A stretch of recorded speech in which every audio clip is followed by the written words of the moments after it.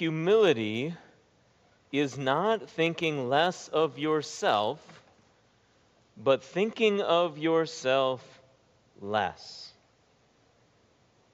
That quote, which apparently has been incorrectly attributed at times to the Christian writer C.S. Lewis, is an interesting quote, kind of fascinating actually. It makes an important point, and it does make a point that C.S. Lewis actually does comment on. Lewis said about a humble man, he will not be thinking about humility. He will not be thinking about himself at all.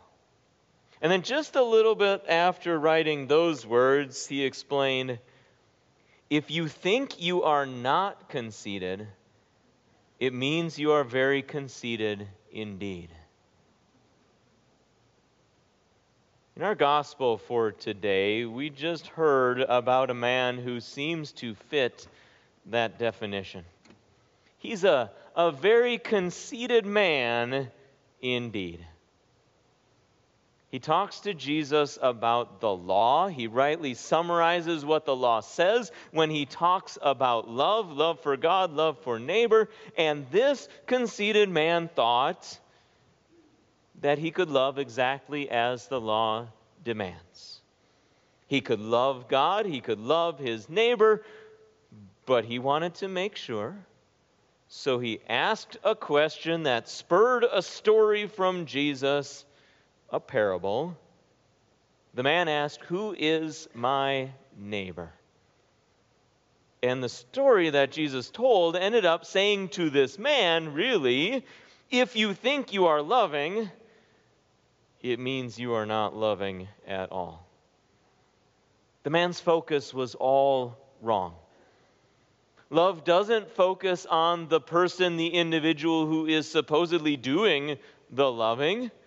Love focuses on the neighbor, the person who needs to be loved.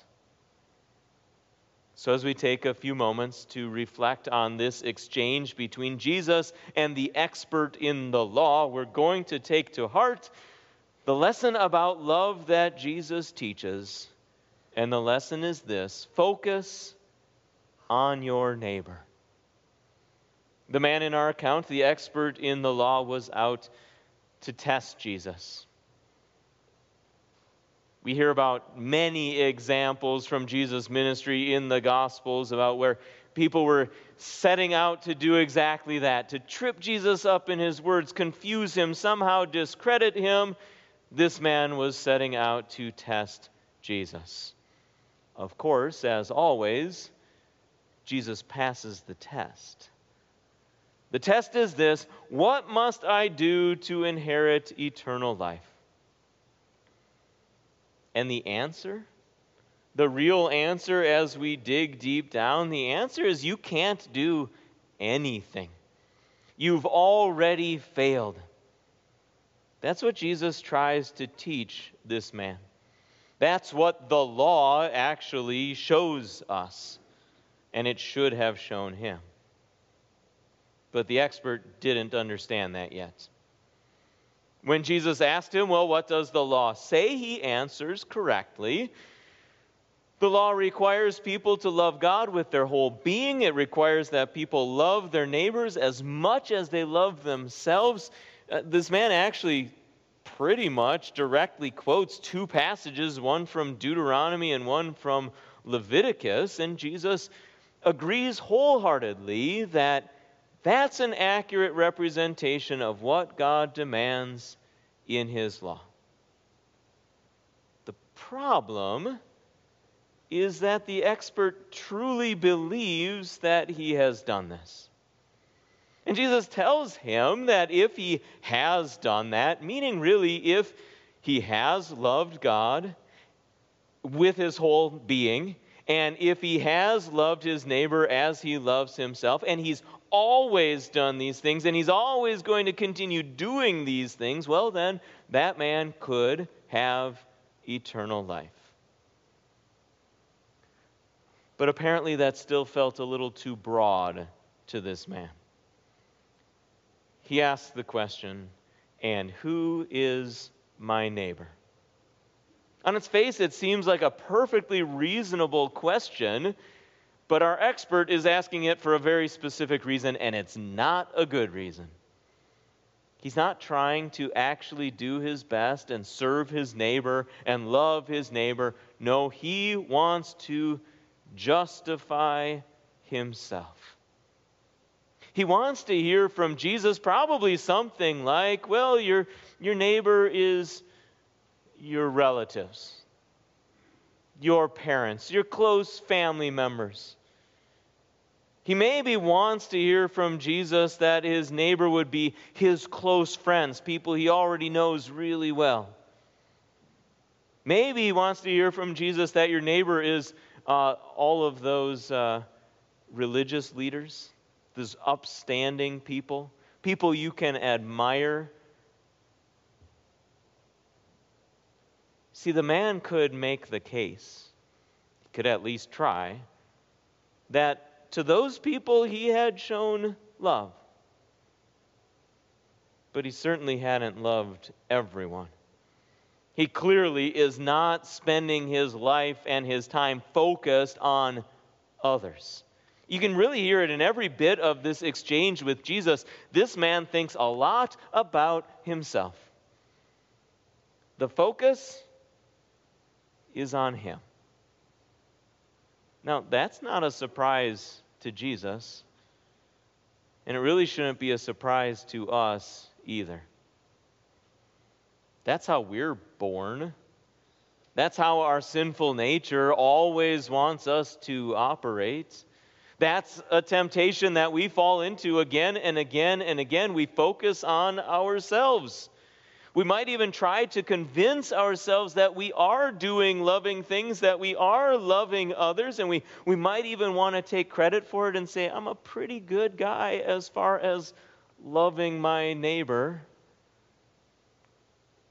See, it takes some soul searching to realize, to come to this admission, because you could probably point out an example or two of how you loved someone else.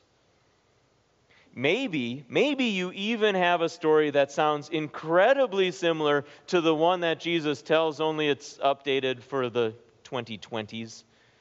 No doubt, at some point you have focused on someone else, you've focused on your neighbor, you've helped that person. But that's not enough. That won't do it. That won't earn eternal life. Because if there have been those moments, even if there have been several of those moments, all of those moments have been separated by all the other moments. The moments when the focus wasn't on your neighbor, but it was on yourself. When you were selfish, self-serving. When you focused on your preferences and your comforts and your interests. This man could not justify himself by focusing on a neighbor, and neither can you. Because you can't do it fully. You can't do it well enough. You can't do it enough. You've heard Jesus' story. You've seen what he demands and how he answers the question about who is my neighbor. A neighbor is not the person who is most kind and loving to you, and so it's easy to love them back. Your neighbor is a person who perhaps has no connection to you other than he's a person that you come across.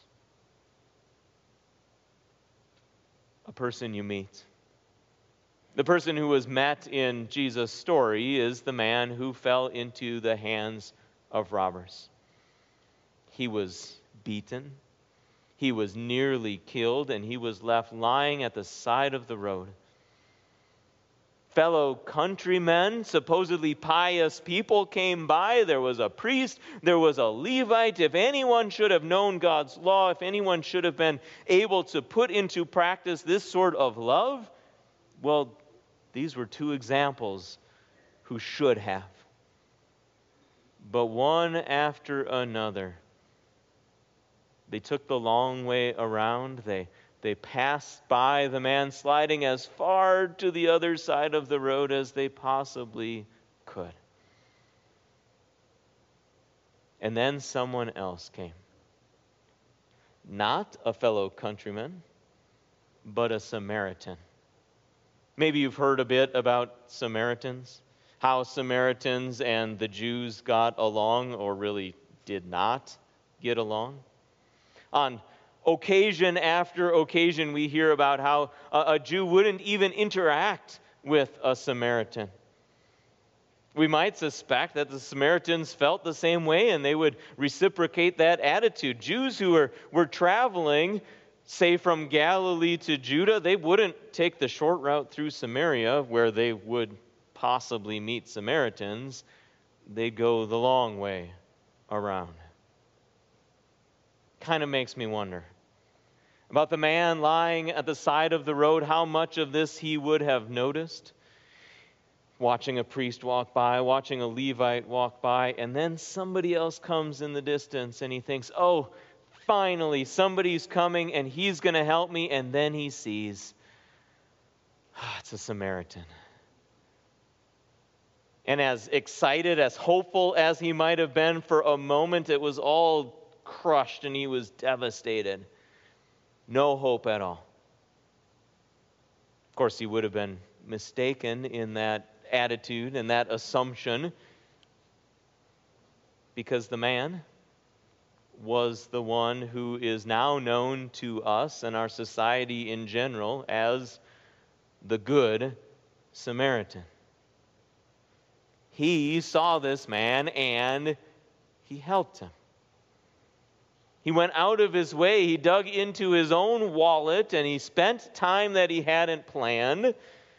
And he took care of the man himself, and then when he couldn't take care of the man himself any longer, he made sure that somebody else was set to take care of him. And as Jesus explained, this was the man who was a neighbor to the hurt man. Do you suppose the expert in the law had ever done something like that? Do you suppose he had gone that far out of his way to do good to somebody else? Not a close friend or an immediate family member, but for a stranger? For a cast off from that society? Perhaps, I suppose, maybe there was a time, but I sure doubt it. For certain, if there was a time, that was a rare part of that man's life. And the fact is that examples like this are far too rare in any of our lives.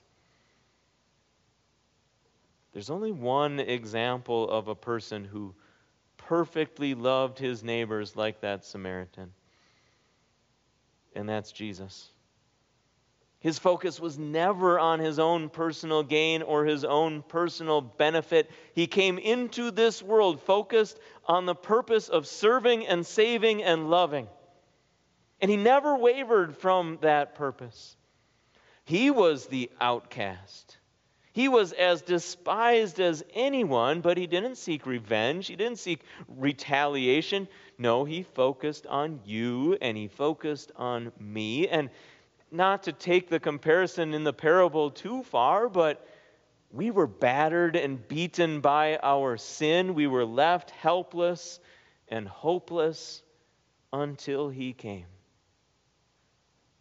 He took our sins on himself, and with him had them nailed to the cross.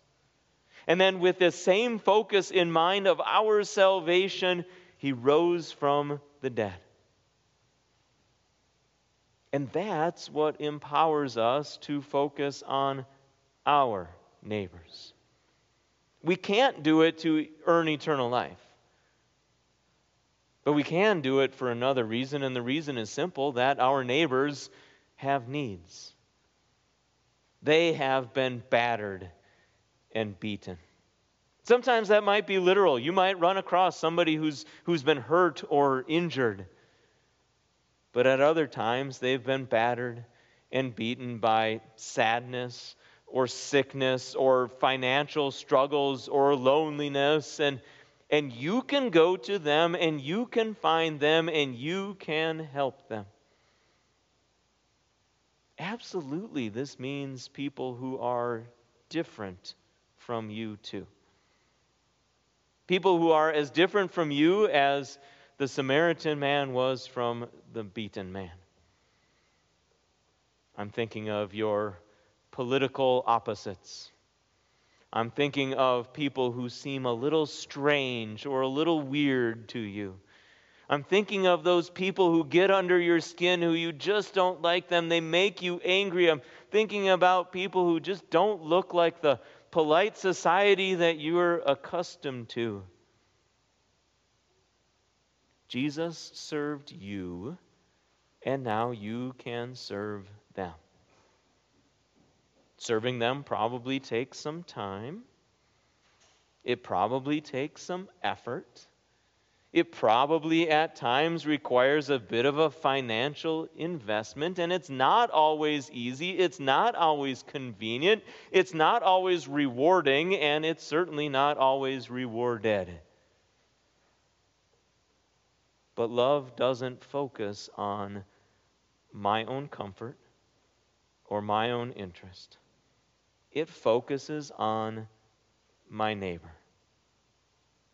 And that's precisely where Jesus wants my focus to be. When many people today talk about love, they're really talking about how they feel. And that might be up and down, it might be all over the place, but in general, we love somebody, at least in part because of what that person has to offer to us. It's very different than the focused love that Jesus teaches us. Here's another C.S. Lewis quote, one about love. "Do not waste time," he writes, "bothering whether you love your neighbor. Act as if you did." As soon as we do this, we find one of the great secrets. When you are behaving as if you loved someone, you will presently come to love him. Jesus says it a little bit differently. He says about showing mercy like the Good Samaritan did, he says, "Go and do likewise." We don't do it to earn eternal life. We do it because our neighbor has needs. We do as Jesus has done for us. We focus on our neighbor. Amen.